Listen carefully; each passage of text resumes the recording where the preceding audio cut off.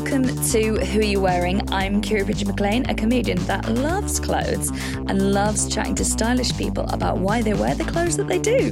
This week, I am chatting to one of the wittiest and most thoughtful humans I know, the immaculate Tom Allen. There's some really lovely chats in this episode about being the eccentric kid in your school that I just have a feeling is going to resonate with many of you people who listen. It was recorded in July 2021, so a little while ago now, but Tom is so articulate about what it was to be growing up gay, and especially about how flamboyance and eccentricity were treated at that time. It's a very hostile world underneath a Tory government, imagine that. As a result, we'll be chatting about homophobia, especially in relation to HIV, so just a heads up on that. Tom speaks so honestly and with such empathy for his younger self, but also I think the people around him. I think he gives such an insight into how important representation and joy is to people's self-esteem. It's a really, really lovely chat. God, I could just listen to him for hours and hours. There's also a delicious story about buying a vintage dinner jacket in this episode with a great bit of advice about how to keep your money safe. Something that my mum always told me to do as well, so look out for that. Please enjoy this episode as I ask Tom Allen, who are you wearing? Two things stick out for me. One was when I would like to get dressed up in a pair of my mum and dad's old curtains and would put the wrapper of a cake, like, you know, it's like a card wrapper around the outside of a round cake. I don't think you get cakes like this anymore. Like a Victoria sponge or something. I'd put that on my head and insist that my mum and dad put an old roller blind going down the stairs, and I would sit at the top and pretend that I was an emperor. That's one sense of style.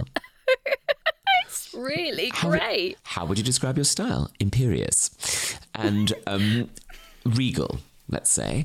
Other moment was when my dad, this was the era of going to dinner dances in the, I'd say mid to late 80s. My mum and dad would sometimes go to a dinner dance because they had some friends who were members of Cherry Lodge Golf Club in near Westerham in Kent.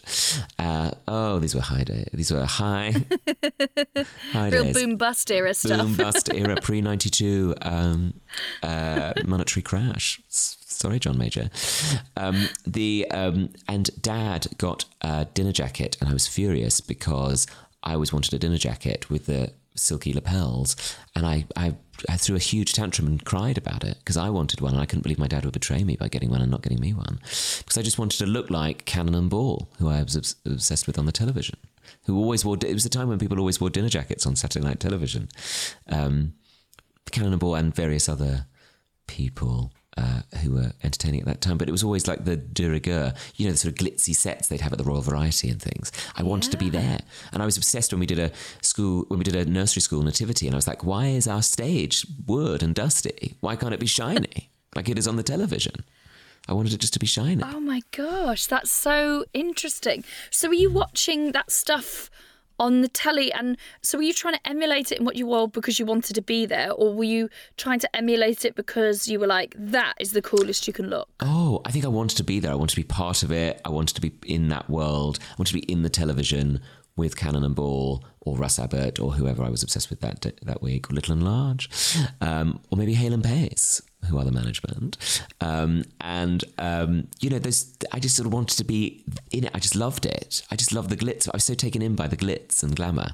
A bit like, you know, like Dolly Parton wrote Jolene about the sex worker she saw in her local high street. And that was my Jolene, was Cannon and Ball. That's so lovely. So you had a strong sense of style as a kid. Yeah, I think so. And I always liked the idea of suits and suiting. I remember we were going to my mum's cousin's wedding in Bournemouth, Geraldine. And it was a big occasion because my nan, very proud Irish lady, very keen for the family to look, outside of the family to look our best. And I was adamant that I wanted to wear a blazer. But Mum was like, why don't you just wear that lovely cardigan I got you? I was circa 5 to 6 years old. And I was adamant, and then we were in Woolworths, and the Ladybird collection had a blazer, and I made my mum buy it for me, and I got to wear a blazer. I was so thrilled. Mum was like, "Oh, do you really want to? Do you really?" I mean, I think it was like £9, which was a lot of money at that point. But I, being the demanding little bitch that I was, I asked my mum, I begged my mum to buy it, and so I got to wear a blazer. I was thrilled, and my nan did like it, but I think there was a sense of like, I think mum wanted me and my younger brother to be wearing the same outfit. That would have been peak. That's so interesting that already you were going for something very formal before probably an age where you could articulate what formal was. Yes, absolutely. And I was always kind of intrigued by like history and kind of old-fashioned ways. And I think even then I was sort of getting the sense that I wanted to escape the world. The world felt too frightening to me.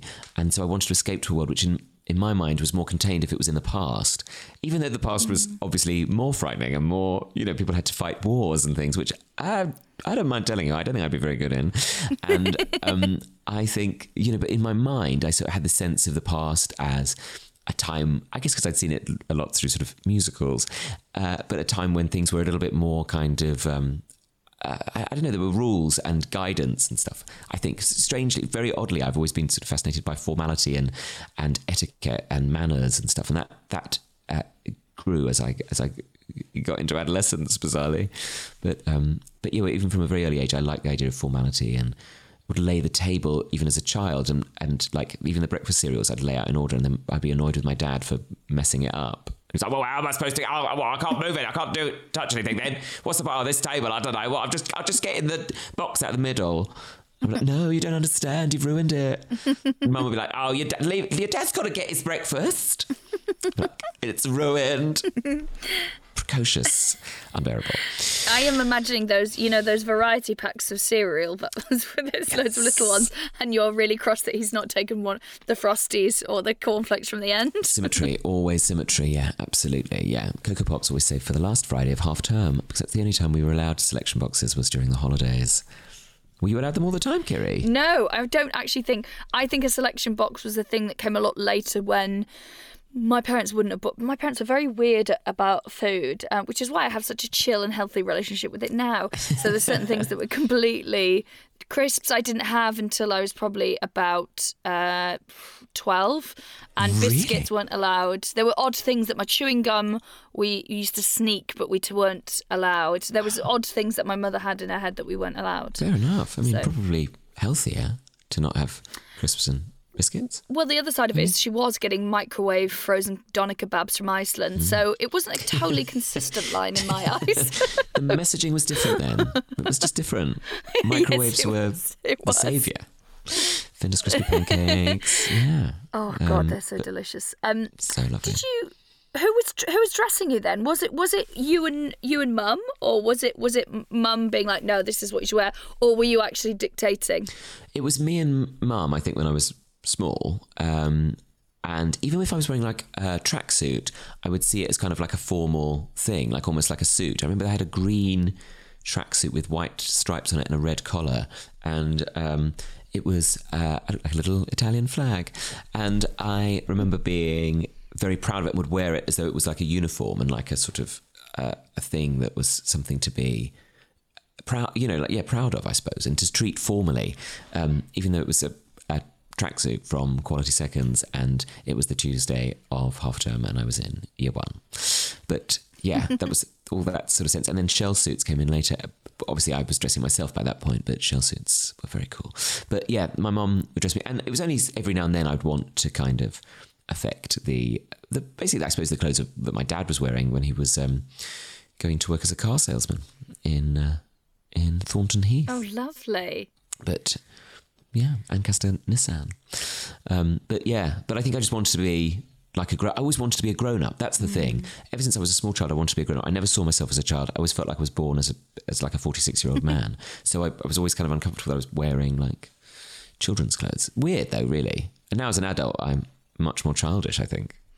Sort of don't seem to have any grasp of what it is to be an adult. Put the bins out. feed myself. You're wearing a romper suit right now. Yeah. Yes, of course. It's so much easier to take on and off when I'm going in the paddling pool.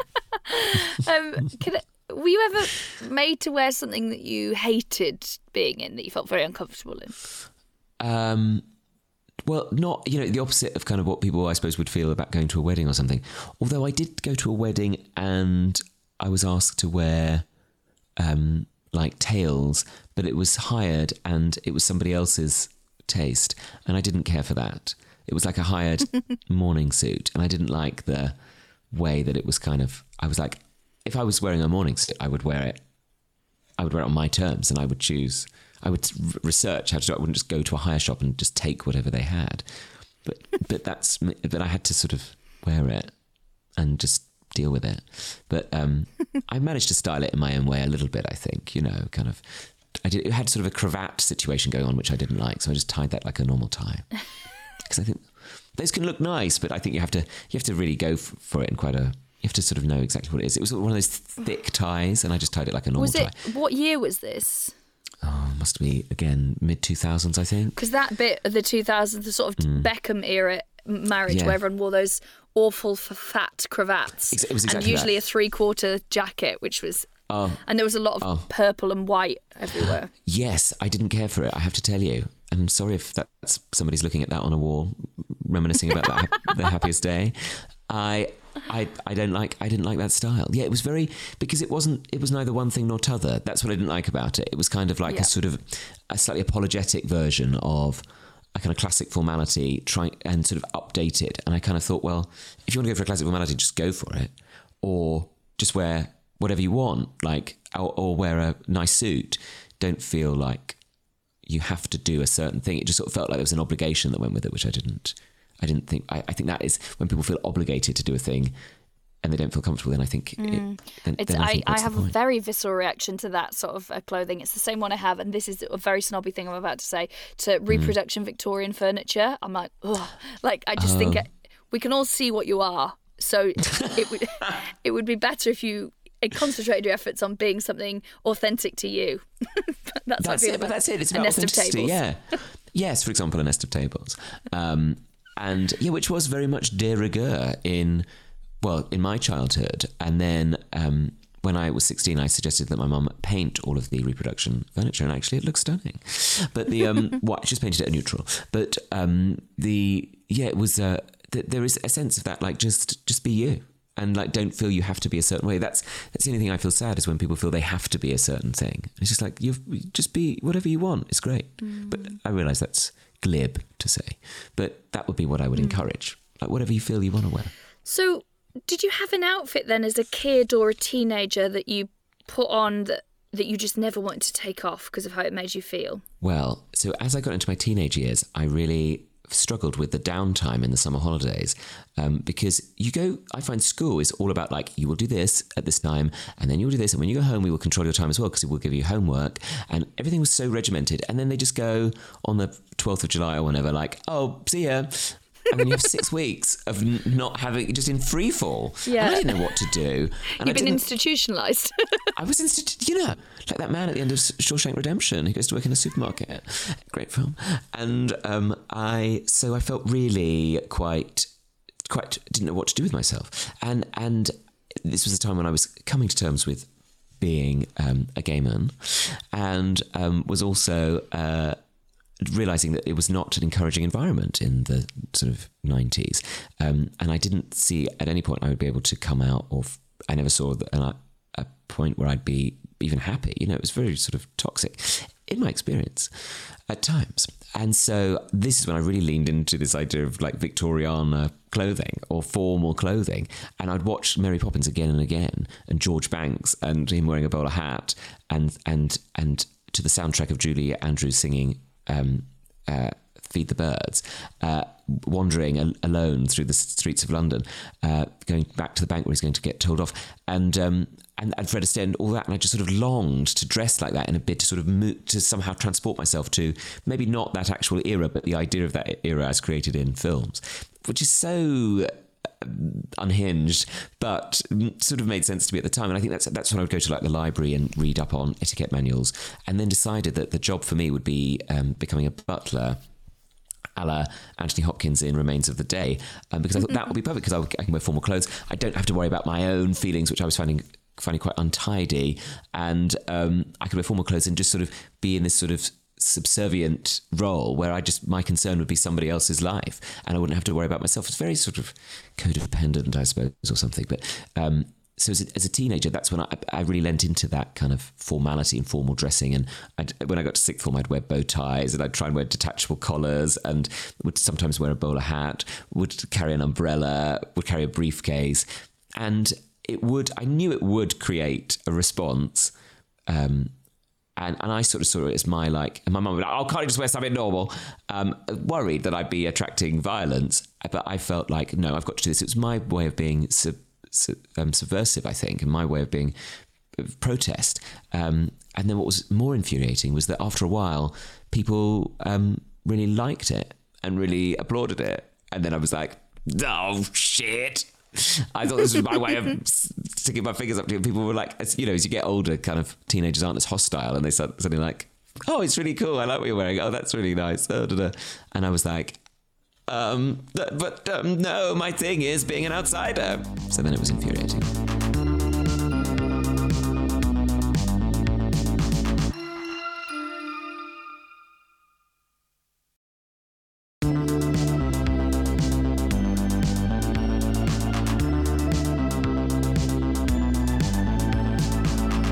So normally when people have a rebellious stage as a teenager, it might be a piercing or, a lot of people will do the goth thing. Hello, I did that. For sure. So was your rebellion looking like you worked on the stock exchange? Yes. Or, looking like that or looking like a butler or looking, sort of... a little bit Neville Chamberlain, a little bit... you appeaser. Always appeasing people all the time. I feel like I've broken into a little bit of Monica in my life. But with various figures from the 1930s. That kind of air was my sort of version of being a goth. And I suppose in another world I probably would have lent towards being some sort of goth. But at the same time, I'd kind of like staked my claim and like, I am different. I'm outside of everything. That became part of my identity. So even being part of the goths would have been troublesome. And actually, that group at school were lovely and really accepting. But somehow I managed to sort of like shun, or not that they necessarily want to hang out with me, but didn't sort of engage with them in the way that, looking back, I was like, why didn't I? But I suppose that's the thing of being young and sort of scared and thinking about everything and the world being all over the place. It's really interesting that you were dealing with so much as a young gay guy growing up in that environment in that era. Wow. And your sort of way of dealing with it was going, look at this very formal, eccentric thing that I'm presenting, almost like you're playing a character, and go, I can control all the extraneous variables. When you're feeling it sounds like out of control inside with your feelings. I just think it's... I mean, did you get a lot of shit? Because to me, I'm like, God, you would have got battered growing up in North Wales like that. But then part of me thinks, oh no, there were some eccentric kids and actually everybody loved them after a while once they got their head around it. Well, I think there is like this contingent of us. What I found, the more I've talked about that experience, is that there's probably one of me at every school potentially in some form or another. And I think when I first started secondary school, I really was terrified, and I did get beaten up and stuff before I was doing anything terribly eccentric. Actually, that's when I was trying to blend in, and I was really scared, and I felt like I just had to deny every emotion, and I think a lot of teenagers feel like that as well. It's a very confusing time. But as I got to sort of year 9, year 10, probably year 10, I really was like, actually, you know what? I'm doing everything that they're telling me to do, and I'm still unhappy. Maybe I should just do a bit of what I want to do. And there's this sort of like life force inside that kind of made me not just sort of just be that person and be eccentric. And like I said, I did get a bit of shit for it. Or if I was walking around Bromley High Street, then potentially I'd get something shouted at me or I'd get a second glance and that sort of hostility. But I suppose on one hand, I was bringing it on myself in a way, you could argue. But in another vein, I after a while, people who knew me seemed to feel were actually very protective. And even the really kind of terrifying kids, especially in my year, I had a really nice year group in lots of ways. that they were very protective of me, which was very lovely, actually. But yeah, it's sort of, I think there's, my dad, again, to quote my dad again, the world takes you at your own valuation. So I think if you do, and not that that's always an easy thing to achieve, but if you do kind of apologise for yourself, sometimes the world will go, well, yeah, what, yeah, well then I don't trust you, I don't respect you. But if you kind of can foster a sense of like, actually, this is me, and so you better deal with it. And my mum and dad were very sweet about it, really, and indulged it. And my mum worked with a woman called Auntie Gilly, at the Army and Navy, the department store in Bromley High Street. Sadly, now turned into a TK Maxx. I mean, it's like the fall of Rome, and but Auntie Gilly was a very eccentric dresser and would wear kind of like brightly coloured tights and dyed her hair pink and wore all this kind of outlandish jewellery and loved eccentricity, and had her sister lived in Brighton and she was part of this whole kind of like cool world, and so she would always be really encouraging, and I think would kind of soothe my mum and be like, it's okay, he'll be okay. Oh. When my mum's like, oh God, what's going to happen? So your mum's sort of fear, is that coming from, it's not a place of don't make a show of us. She's trying to protect you. She thinks that your eccentricity is going to make life harder for yourself. I think so, yeah. I think so. And it was, I think we forget that it was a different era then. Like things were quite markedly different in terms of, we were still the latter years of the Tory government. We were still, or even just, or maybe it just sort of slightly changed with the like Tony Blair coming in, and it felt like this kind of watershed moment. But it was still quite, things like Section 28 and, eccentricity wasn't there. Flamboyance wasn't applauded. People coming out, for example, was something that was still a scandal in newspapers and still a shocking thing, and newspapers would kind of try and find out about secret gay lovers and all of that sort of thing, which was very poisonous. And there wasn't representation of people being out there and being themselves, and there was certainly nothing like, when you think like the great representation that comes from things like Drag Race, where people couldn't be more exuberant. That now has a place in the mainstream media, in the mainstream conscious, and that's massive, I think. And the fact that people talk about people being themselves, and I think that's a marked change from even 10 years ago, even 5 years ago, actually. And when you think about it as well, there wasn't the internet. So much as the internet, I sometimes get very frustrated with for the horrible people and poisonous things that they say, but also it has meant that people can reach out and know that there are other people like them, or they know there are different people in the world, and know that there are eccentric, flamboyant, exuberant people all over, and know that I thought it's the Little Britain sketch, but I did think I was the only gay in the world, because we didn't know any gay. I know we're not talking about sexuality, but I feel like it's part of it. But you just didn't know anybody else who was different, really. There were very few people. You had to really search them out. If you found somebody who was in any way different, you'd really be like, can we be friends? It's really nice if we could be friends.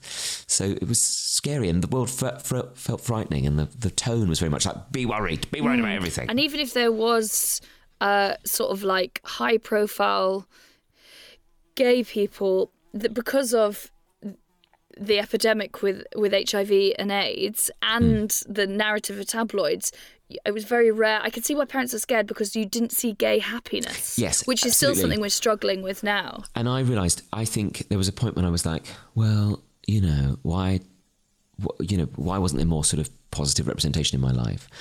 And I realised that, yeah, exactly like you're saying, that my parents were scared for me, because they knew in their lifetime a world where it wasn't easy to be a gay man or an eccentric person. My dad was born in 1941. That was an age which was very, very, very, very different. Like where you would be arrested. You would be, you'd be sent to prison. So I now realise what a massive shift it was. And of course, then, as you say, we're hearing so much about HIV/AIDS and the terror of that, and the misinformation that came because the government didn't really want to get involved, seemingly. So with that comes that doesn't mean that just nobody knows about it. It means that people, there's misinformation and there's fear, even more fear than there would have been anyway. So I get that it was totally terrifying to them. There wasn't this kind of sense of like, you know what, you can live a fabulous life, live in, a great apartment with open brickwork, and basically I'm talking about Stuart's flat in Queer as Folk, but neon lighting. There was none of that. So 4-wheel drive, playing loud music, friend works in a supermarket. You can't have that. You didn't know. They didn't know. They didn't know there was that wonderful world waiting for me. So yeah, but I think as well, I have a lot more compassion for people of that time, realising that was the context of it. And so any eccentricity or any flamboyance was, again, a part of that you'd be seen as a bit of somebody people were like, oh, he's one of them, kind of raised eyebrows or rolled eyes, or like, oh, well, I think steer clear of him, thank you.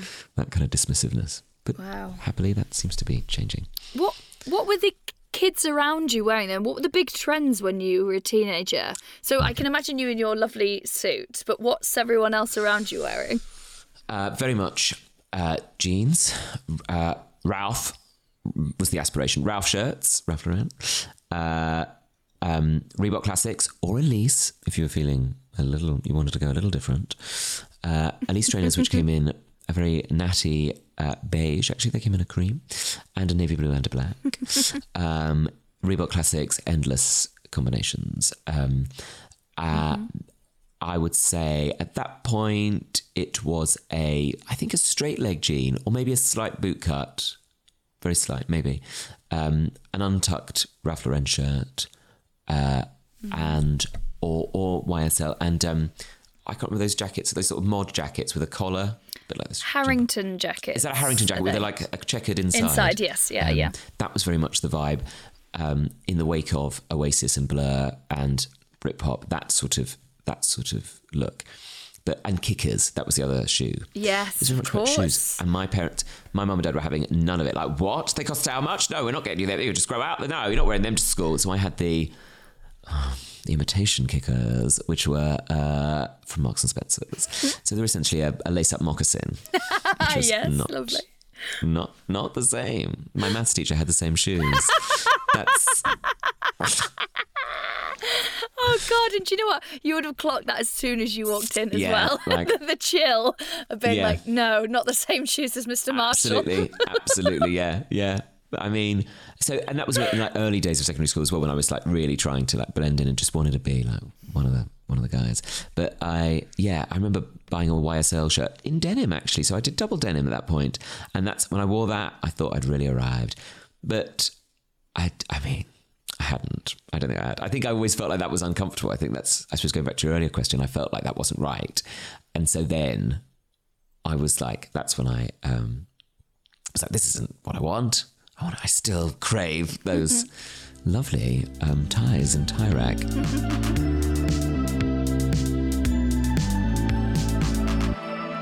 Thinking about your style as it is today, when did you start being your authentic self in terms of how you dress then? So it feels like you dabbled with it, but when did the, what we see now, the tailoring and the suits, when did that fully manifest? I think it was when I got into my early 30s. I've really liked my early 30s for that reason. I think in my 20s, I try and be cool. I tried to fit in, and then I started doing stand-up, and I sort of wore suits for that, but not sort of outlandish suits. I just sort of wore a suit, and I tried to, wear the bootcut jeans and the square loafers, as we all did.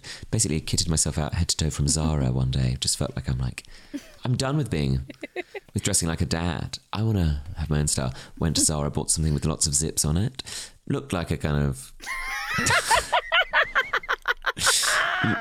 looked very much like a European man. And when I was working on the Holloway Road in North London... again, another fabulous place, if anybody knows that area.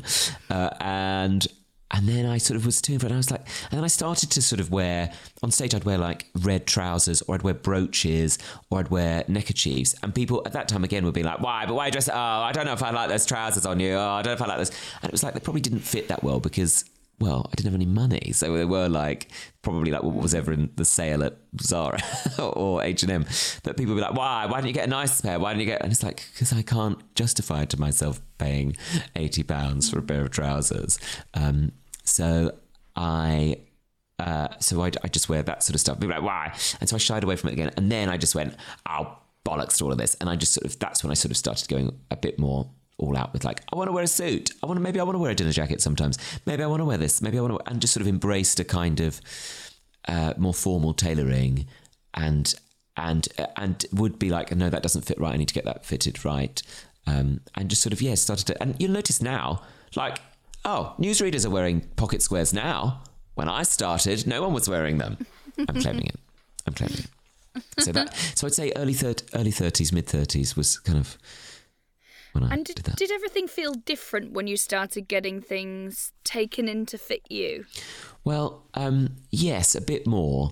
Again, it's always felt a bit like an extravagance, though, to have something altered because it costs extra, doesn't it? We have to take it to a person to do it for you. And I suppose I've always been a bit like, oh, is this a waste? Am I embarrassing myself? But actually now I'll go, yes, I want it to fit absolutely right. And if it doesn't fit right, I'll be like, no, it doesn't fit right. And I'm paying for it. So I want it to be right. And it's something that I happen to, enjoy. I don't have kids, but I've got some nice clothes. And so I kind of try not to feel too ashamed about that. And it is nice. And as I say, like my dad said, it's not about how you look, it's about how you feel. So that feeling of like when you wear something that you know you love, you feel amazing. It's such a great feeling. Yeah. I think you get it when you go to if you go to a wedding and you're wearing whatever you want and you've dressed up and you've planned an outfit and you've taken time to get ready. It's lovely. You feel like Elizabeth Taylor. Yeah, absolutely. I had that at Joe's wedding the other day where I was just like put on a nice dress that I'd had for ages and had the shoes and everything, and I was like, oh gosh, I feel great. And because of lockdown, I've just been locked in a house wearing trackies. It felt like such a celebration. It just is amazing how nice clothes can make you feel. I agree. Really shallow to say, but no, I like nice things. Yeah, and like I say, it can be anything, but if it's your new thing, it's great to just enjoy it and look after it and celebrate wearing it and stuff. I do have a style tip. I don't know if there's a point in this when you would like to hear. Let's hear it. The best style advice I have for anybody listening is never save anything for best. So, like, if you buy something new and you like wearing it, wear it. Because I remember doing that of like buying a suit in a sale, which I really loved. And then I went and I was like, I'll save that for best occasions. What is the best occasion? You might wear it. You might go to a wedding once a year, twice a year, maybe a party. You're wearing it like 3 times a year. You like wearing it. Wear it. I think maybe if you've got a special occasion you want it for, keep it for that. Make that the first time, then you get the special feeling. But then wear it. Just wear it. Don't the instinct to go no. That's my best one. I'll just wear the old thing. It's just like no. Makes you like it. You deserve it. You wear it because otherwise and fashions change and then you don't feel a sort of special wearing it. So I just think you got something new or something you love. Just put it on right now. Go on, all of you. Do it now. That's lovely. You could wear it. I remember I would sometimes wear a dinner jacket around the house when I was. Because I would get obsessed with going to vintage clothing shops when I was a teenager. All my friends would be like, I don't know what they'd be doing, fingering each other, and I'd be like, I'd go up to town and I'd take my birthday money, and my dad would be like, put it somewhere where people can't steal it. So I'd put it in my sock, which was actually much more cumbersome when you're trying to buy something. But I'd go around like all these vintage clothing shops long before vintage clothing was fashionable. I hasten to add, or the kind of famous kind of vintage markets, sort of like Ladbroke Grove and Angel had a market there, and Greenwich Market actually had a lot of stuff. And there's a place called Cornucopia in Victoria, and I bought a dinner jacket there once, and it was from. I looked in the label. And it had as a name, I don't know who it's from, but had the year 1937 on it. And I thought that was very special. And it's very much cut in that era of jacket, which is much shorter jackets on men and a higher waistcoat because the trousers were like pulled up to your neck. And I loved it. And I'd wear it around the house. And Mum would be like, oh, are you going to wear that again, are you? I was like, yeah, I just wanted to. That's so lovely. It's so charming, the whole thing. Is it? And I feel like you have fun with your accessories as well. Obviously you have your very classic watch now, but your pocket squares, let's talk about them a bit. When did you start embracing the pocket square, because I think they're quite as there's beautiful, but when you open them out, when I've seen them, they are absolutely gorgeous, the pocket squares that you have.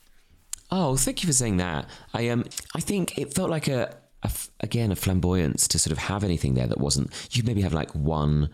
Like men's clothing was so apologetic, I think, until very recently. Yes, it was so like, oh, just be there, just don't like. And so the idea of having like something in the pocket was like, oh, who do you think you are? Always this like kind of shaming. I don't know, maybe I projected it, but it felt like there was a sense of like who do you think you are? Like, but in even like a white something there. Like, oh, it's not, we're not going to a dinner dance, we're not going to a ball. All right, well, it's not an award ceremony, all right. And then I was like, oh, I just sort of started to it. And then I think I can't remember where, I must have just bought one from somewhere. I can't remember what my first one was. I think it was a cravat, actually. I bought from like one of those vintage places. I just stuffed that in there and I was like, oh, that's a bit of fun. And it would just sort of like lift the outfit. That's why I like wearing ties and pocket squares, because they are just a bit of a way to add a bit of colour to otherwise what is can be quite a boring look. You know, it's kind of a time when people would wear kind of like ill-fitted, sort of quite very boxy. You see it in like a lot of American sitcoms of that era as well. Like, I remember when I first went, I was so excited. I was desperate to go to America when I was like 19. I'd saved up. I'd had a job. I'd never spent any of the money. And I went to America and everything was really like that, like really kind of still quite 80s and sort of very broad. There was no kind of, there was no kind of like structure or kind of, embracing of anything really. It was just sort of like, it's just there, it just hangs enough, big sort of blousy jackets. And so, yeah, sort of doing that felt like a lot neater, a lot tighter and a lot sort of, I suppose, the sort of thing that a gay person would do. And I think I'd been taught that was something that I shouldn't do. And then I realised, actually, I can recreate that. I can, correct that thinking. And I don't have to worry about it. And actually, I am a gay man and I want to dress like that, so I'm going to dress like that. So and when you sort of rewire those messages that you've got from early on at school and stuff, and you go, oh, actually, I don't have to be miserable all the time. I can wear, and it's kind of, I think it comes hand in hand with going like, I just want to wear that, and I love it now. And you see people wear all sorts of things, and you go, yeah, good. Like, what a fun way of expressing yourself. And I think, especially after the last 18 months, I hope people do that more. That you know, if you just find a tablecloth you love, stick your head through it, and you know, have the time of your life. Have a great day. Ruin the tablecloth, yeah. Ruin the I mean, maybe let people finish their dinner first. I think that's so interesting about you, because to me, because you also, when I think of your suits, I think of you, they're in very traditional materials, like a tweed. You've got some lovely, beautiful ones, Thank you. Which to me is quite formal and structured. But there's these just snapshots of joy in your pocket squares and your ties and things like that do bring this element of fun. Are those your sort of flights of fancy, I guess? And I do go for everything. Are we going for a tie pin as well, or all those little extra bits you can add? Sort of add accoutrement like that on occasion, and I know we were sort of slagging him off slightly, but I do kind of like the way that David Beckham kind of embraces a certain style, and I think I do sometimes add a little flourish here and there. I like that. Rufus Wainwright has been a big hero of mine for a long time, and I remember seeing him like wearing jackets with like brooches and stuff that was just like, yeah, I'm just here. Maybe I want to dress as Judy Garland for this concert. What are you gonna do? You gonna call the police on me? And I like that. You know, you see people like men embracing those little kind of flourishes. I was thinking of Owain Wyn Evans, who has such a great style. You know, the brilliant. Yeah, he's been on this. He's doing he's more great. than just the weather. But has he done this joke? Oh, good. He's such a lovely guy, and loves he wears lots of like pastel suits and like really brightly coloured suits, and of course he's blessed with being ginger. They can wear anything, but I can't wear beige. I'm sorry. Those are the rules. We know the rules. But you know, he likes to wear a brooch and stuff, and I love that. I love that kind of stuff because it's all there for the taking. And why not? Like, why not? If you want to. I think as well, if we look, it's not new to have that attitude, because I think in the 70s there was a lot of that kind of dress sense and style. And the 80s, I think, had its own extravagances when you think about those like massive hairdos and those like huge shoulder pads and clip-on earrings that, sadly, many of the women wear. But and then latterly drag queens wore. But the I think a lot of drag queens still model themselves very much on that 80s style, don't they? Actually, when you think about it, yeah, that's what, yeah, really like it's really like it's so 80s. Why is it? It's Elizabeth Taylor? But yeah, and then the 90s just felt like quite grungy, you know, like not. It was sort of quite like, I remember like khaki cargo trousers that were ill-fitting and a sort of sport top that felt very practical but not very fun and not very, there was nothing showy offy about that. There was nothing exquisite about that. It was all just like, no, that's enough, fine. Yeah, black and white Adidas poppers. Like, it's weirdly sort of utilitarian and even the sportswear wasn't fun. Like, it was just... No, it felt like it borrowed everything from practical.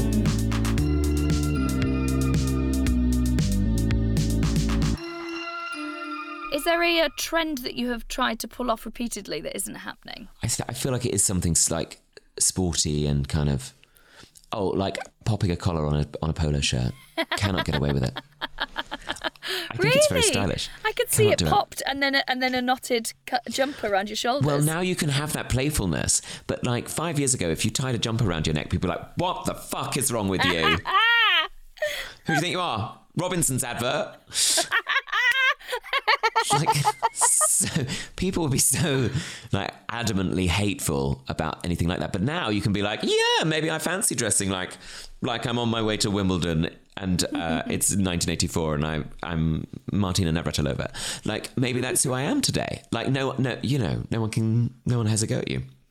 I like the playfulness of that, or that I'm like a kind of fairly successful closeted homosexual in 1979 and I live in America. Like, you can be, just take on these characters, pop on I love to shoulder robe. I also love a real shoulder robe, which is a style I cannot really pull off, but I would love to try, which only I would try when I was drunk and thinking I was being very funny, would be to wear either a blazer or indeed, even better, a coat just across the shoulders, not putting through the arms. To me, that's what camel-coloured jackets are for, with one of those white sort of opera scarf things. That to me is such a strong look. Oh, that is a strong look. Now I want it, even in summer. I want it, and I love anything like that. I'd love to wear a cape. Actually, I think a cape is really like my friend Dr. Ranj Singh. He wore a camel. I think it was camel cape. He wore to an award ceremony, and I thought, oh, that's wonderful. Really long as well. It was really, because again, there's that Victorian style, that sort of like mid-19th century style that was very brilliant for sort of accentuating people in a nice way, and sort of those like double layered cloaks. I just love it. Love that kind of Dickensian chic. It is. Even though a lot of people were in workhouses. Not that chic. That's not the character I want to be. The good Les Mis, not the sad Les Mis. Yeah. Not the sad Les. Yeah, exactly. Yeah. The fun. Fun, nicely dressed Jean Valjean. Can I ask you, what's the item of clothing you've had for the longest? Do you hold on to stuff, or do you have a clear out?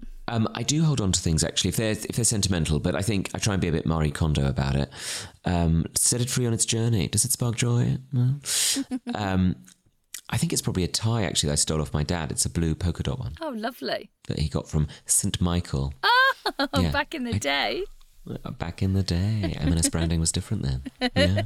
I like the St. Michael things. That's how you know you've got a good... Also very well made, and they always wash well if it's got St. Michael on it. Yeah, they did wash up well. I'm sure they still do. Shirts, actually, I've got from there. Always wash up well.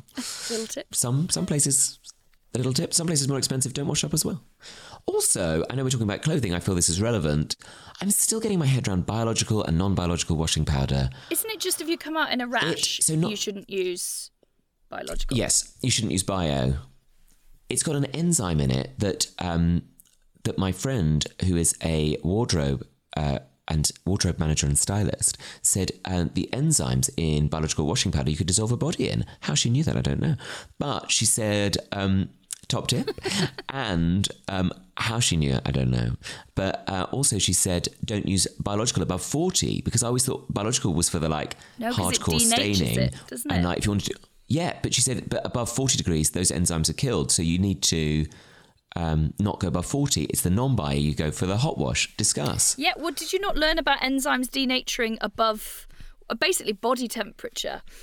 So the little active site on an enzyme, which eats away, that denatures at sort of above body temperature. So, yeah, when people sort of boil wash things, or basically you should wash at 30 for everything, and then it would still work. Well, I put my face masks on a hot wash the other day because I thought that would be an important part of like hygiene.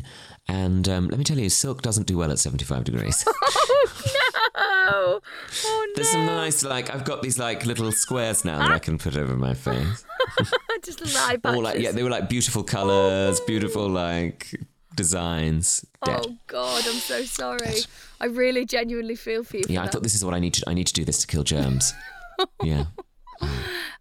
Is there an era that you wish you existed in for the fashion? I think yours might be probably the earliest era we've ever had anyone suggest. Yeah, probably 1820s to 1850s, 1840s, 50s. Yeah, that sort of era. Late Regency.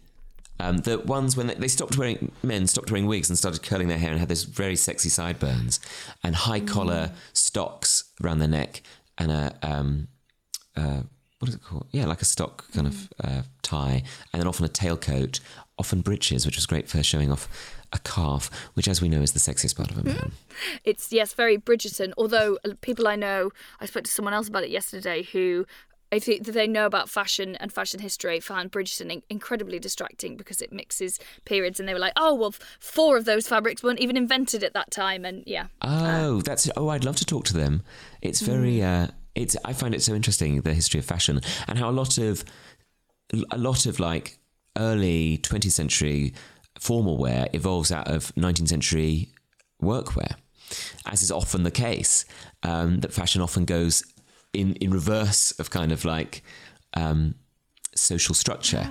And so, for example, Mr. Banks in Mary Poppins is wearing a striped trouser with a black jacket and waistcoat. Well, that striped trousers were often the wear with a waistcoat was often the wear of farm labourers in the 19th century, and for some reason it sort of became incorporated. Now if you see somebody at Ascot, they'll often be wearing that same striped trouser tailcoat combo, and sort of evolved for some reason out of, I don't know, I guess a reflection of the change, the reform bills, and maybe I don't know exactly. I find fashion is such a kind of a bit like that scene in The Devil Wears Prada where she's like, I don't care about fashion, and then she turns on it, she's like, you're wearing this, which was inspired by this, but it is all kind of a very, very intricate web and a reflection of society which we don't really realise we're part of, but inevitably we are part of this. I was going to say tapestry. No, you're so right. And there's more to... You're so right. The fashion of the time tells you a lot about what's... the Dior new look with all those huge volume was we've all been rationed. Now let's go wild. We've got material. It tells you so much about the time everything's existing. And I think it's, absolutely fascinating. I wanted to ask, is there an item of clothing that you have now that you put on and you just instantly feel amazing in it? Yes, I bought a navy blue suit that I had. Oh, is that a good answer? Well, yeah, there's a navy blue suit I had made, and it's from a shop that I never thought I'd be able to go to because it was too cool.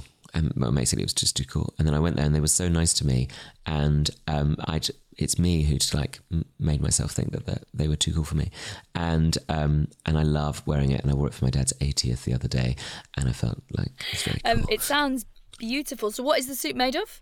Wool, just a navy blue wool. It sounds quite boring now, described it, but it's just the way that I know they made it. I just sort of let them do their thing. I stopped trying to be like, I'd quite like to have these sort of lapels because that reminds me of Elton John in 1974, and I'd like these. And I was just like, whatever you think, I should just do. And I trusted them and their skills because it's such a skill.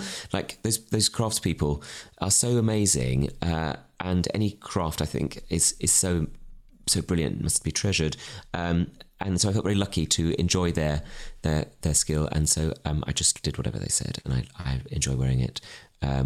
So there's that. Also, I bought a top hat once in Edinburgh. I quite like wearing that around the house. It doesn't quite fit because I've got a massive head. I've seen you in a top hat on the side of a I think it was tape set of Bleak Expectations. Oh, Kiri, yes. Available at all good service stations. Yes. The CD of the radio series we did, the spoof Dickens. Yeah. That wasn't my hat. That was a You lovely look top lovely hat. at it. Yeah. Oh, thank you. Maybe I should bring them back. I'm trying to bring back cravats a bit more in the sort of, I don't know, kind of Michael Caine way. Oh, I love it. Oh, God, yes. Men of that era, I just think are so well dressed.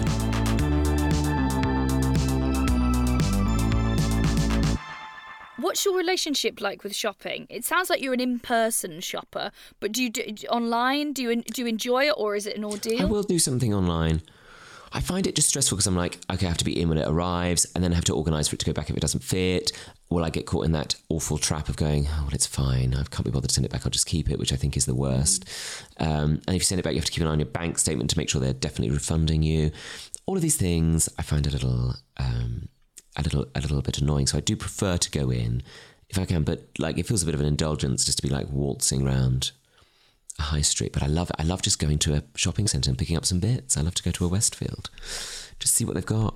And if you're in the mood and just buying a few treats, it's lovely, isn't it? It is nice. And just especially I enjoy shopping if I'm not going for anything specific. If I'm going for something specific, it's an ordeal.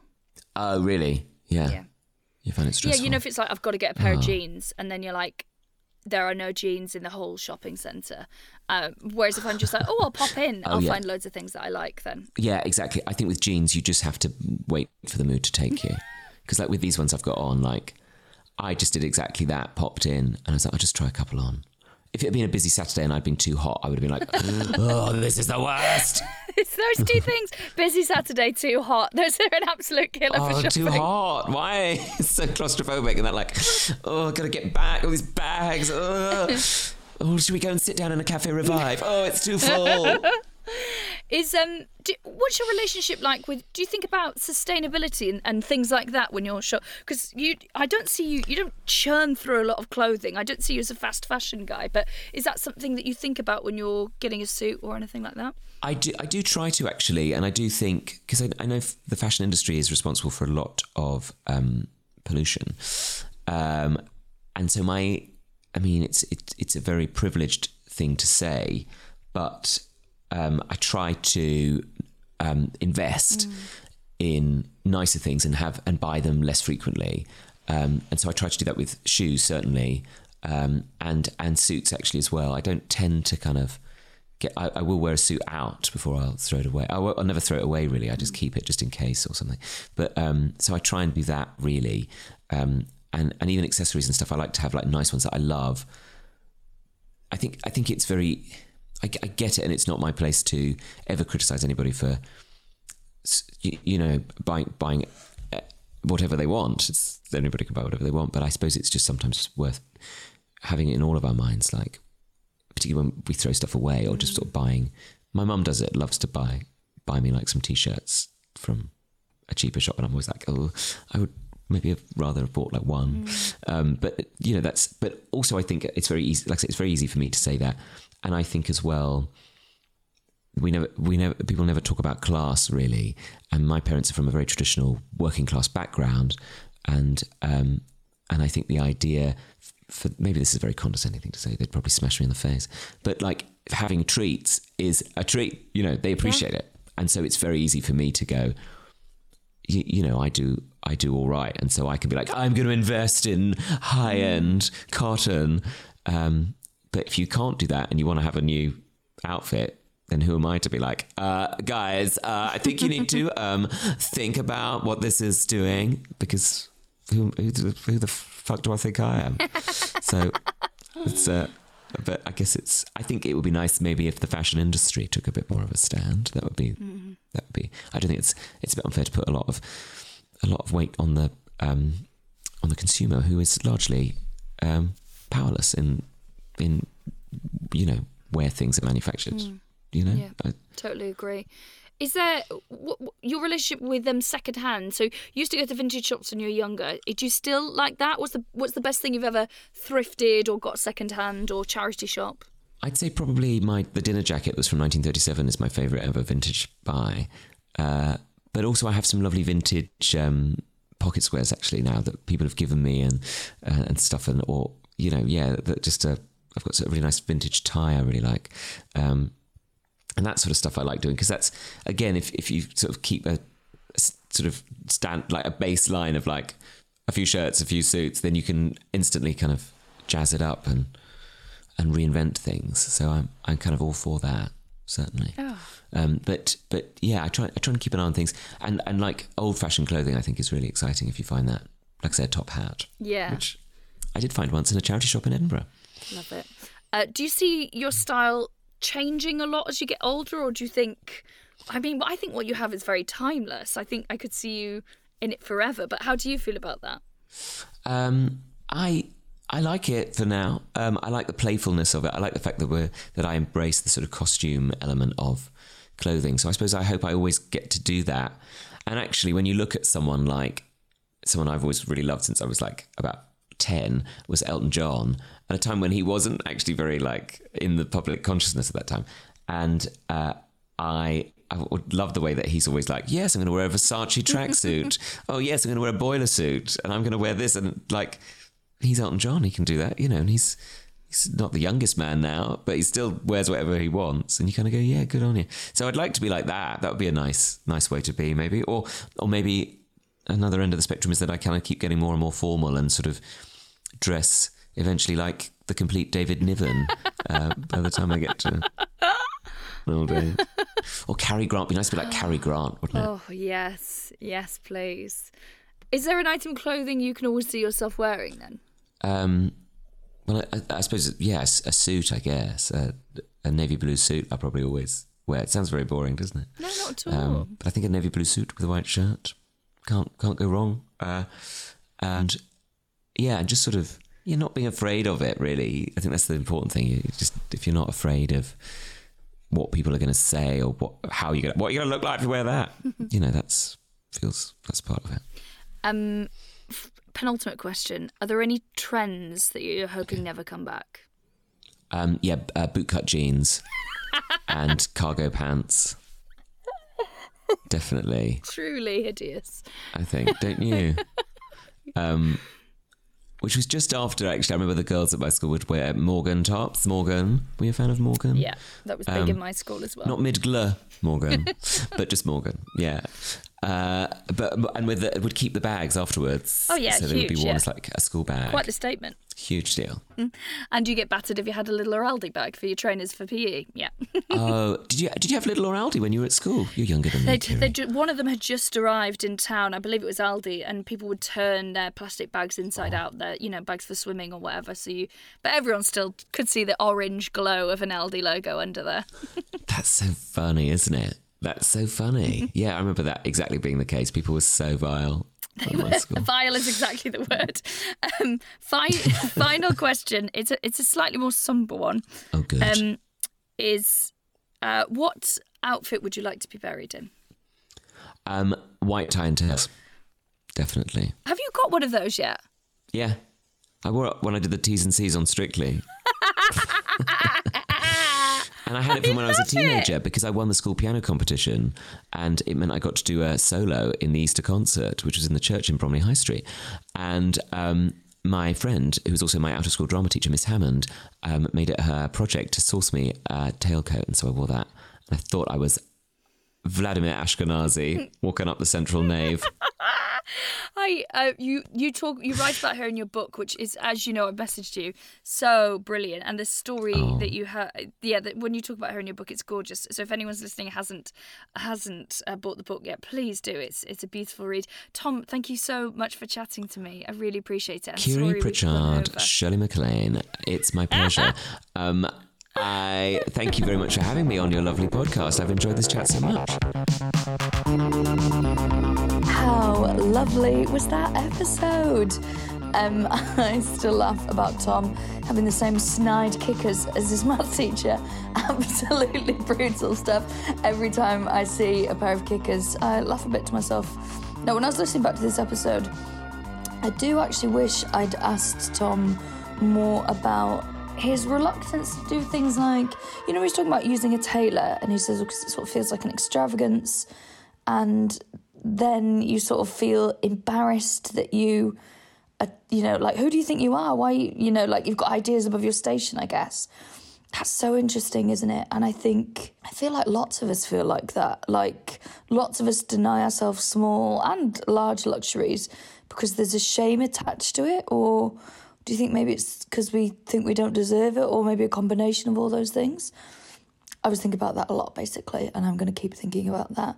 Also, I love his don't serve anything for best. What do you guys think about that?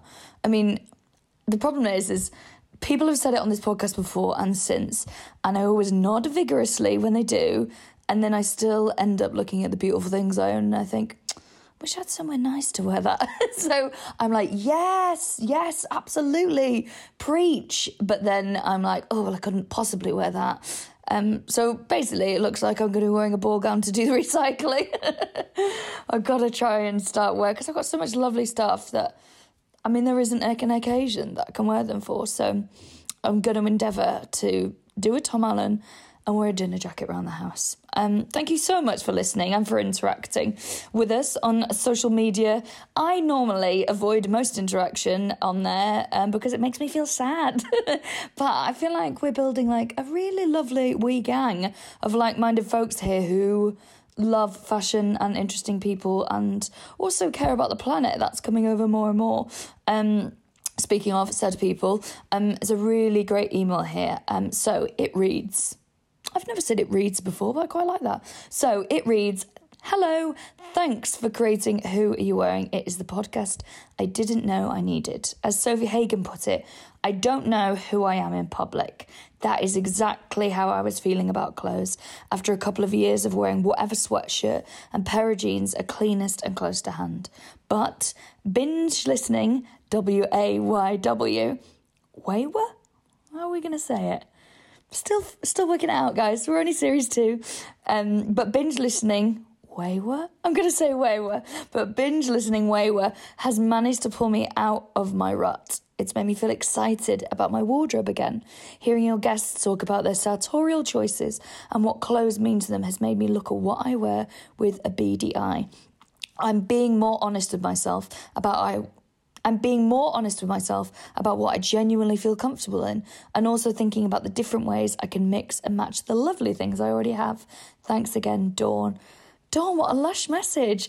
That's something I weirdly didn't anticipate happening, but it's echoed in a lot of the messages that I wanted to talk to people because I think clothes tell a story and I wanted to hear the story behind the clothes.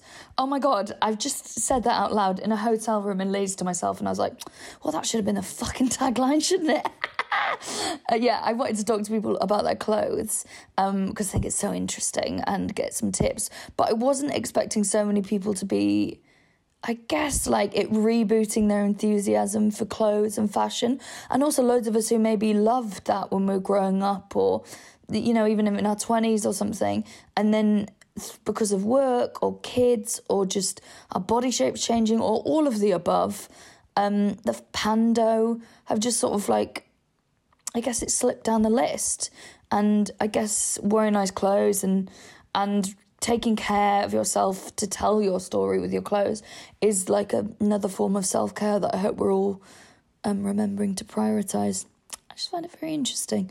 So thank you so much for getting in contact. If you want to send us an email, we absolutely buzz off them. You can email whoyouwearingpod@gmail.com or you can message us on the Insta. Now, heads up, I never check messages on Insta because I assume there's going to be abuse in there. But wonderful producer Joe does. It's at whoyouwearingpod, and we also whack up pictures of our guests on there as well, so go and have a little nose through.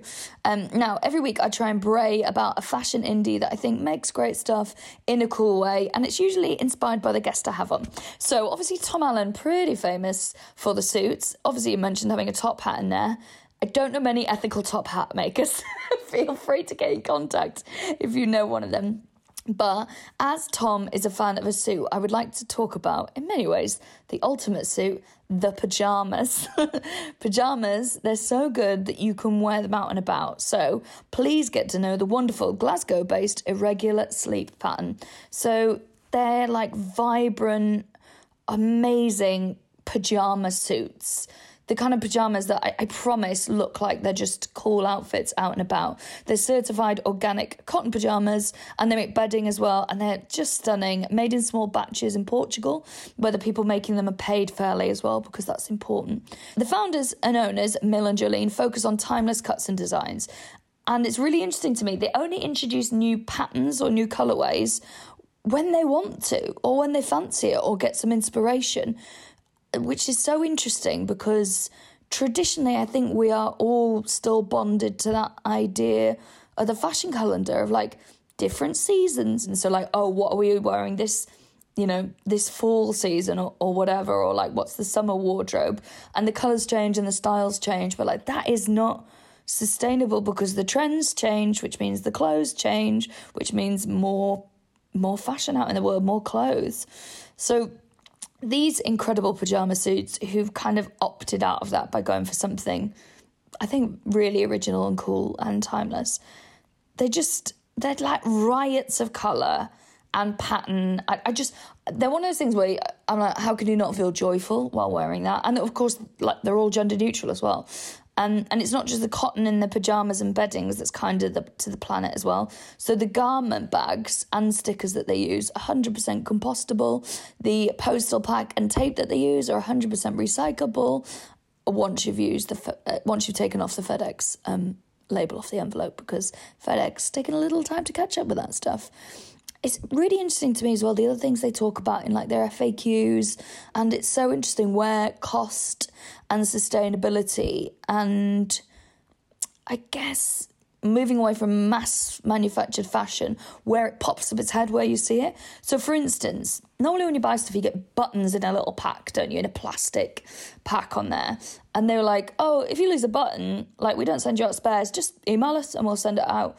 But there's no point us sending out loads of buttons with everything when they probably won't fall off. It's just more waste, and therefore it's more cost and more, like even the bag is like more plastic in the world. So I was just like, oh god, yeah, that's so thoughtful, and I hadn't thought about that. Same with them, they're doing like lots of companies do free returns, which are like, oh great, but somebody pays for that somewhere. And so what they do instead is they have an incredibly specific list of measurements. So if you go through that and you do all your measurements and then you pick the size that fits, which means that like if we all did that, you pretty much never have to return anything. Because why don't most of us send it back? It's because it doesn't fit right. Like, you can't look at their bright pyjamas and be like, I don't know if that will suit me. You're either someone who wears that stuff or you're not. So once you get the measurements right, you should never need to send it back. And I just thought, I hadn't thought about that side of production before. So it was really interesting hearing a small sustainable business lay it out as clearly as that. Also, oh my God, I think every item of clothing should have a list of specific measurements. And we should all know our own measurements, because I cannot be the only one who fits in 5 different sizes depending on the shop that I'm in. So please send me a message if you are that person. Otherwise, I'm just going to be like, no, you are the only person who can fit in both a size 12 and a size 24, and then both be snug on you. So if you are after a suit with a difference that is timeless, high quality, high impact, that you can wear to bed and then out the house again. You don't even have to wash, just roll out, have a nose at a regular sleep pattern, because I think their stuff is really cool. Thank you so much again for listening, and please join me next week as I chat to actor, comedian, presenter and former catwalk model Michelle Dessoir. Oh my God, it is such a funny one. You're gonna love it. See you next week, guys.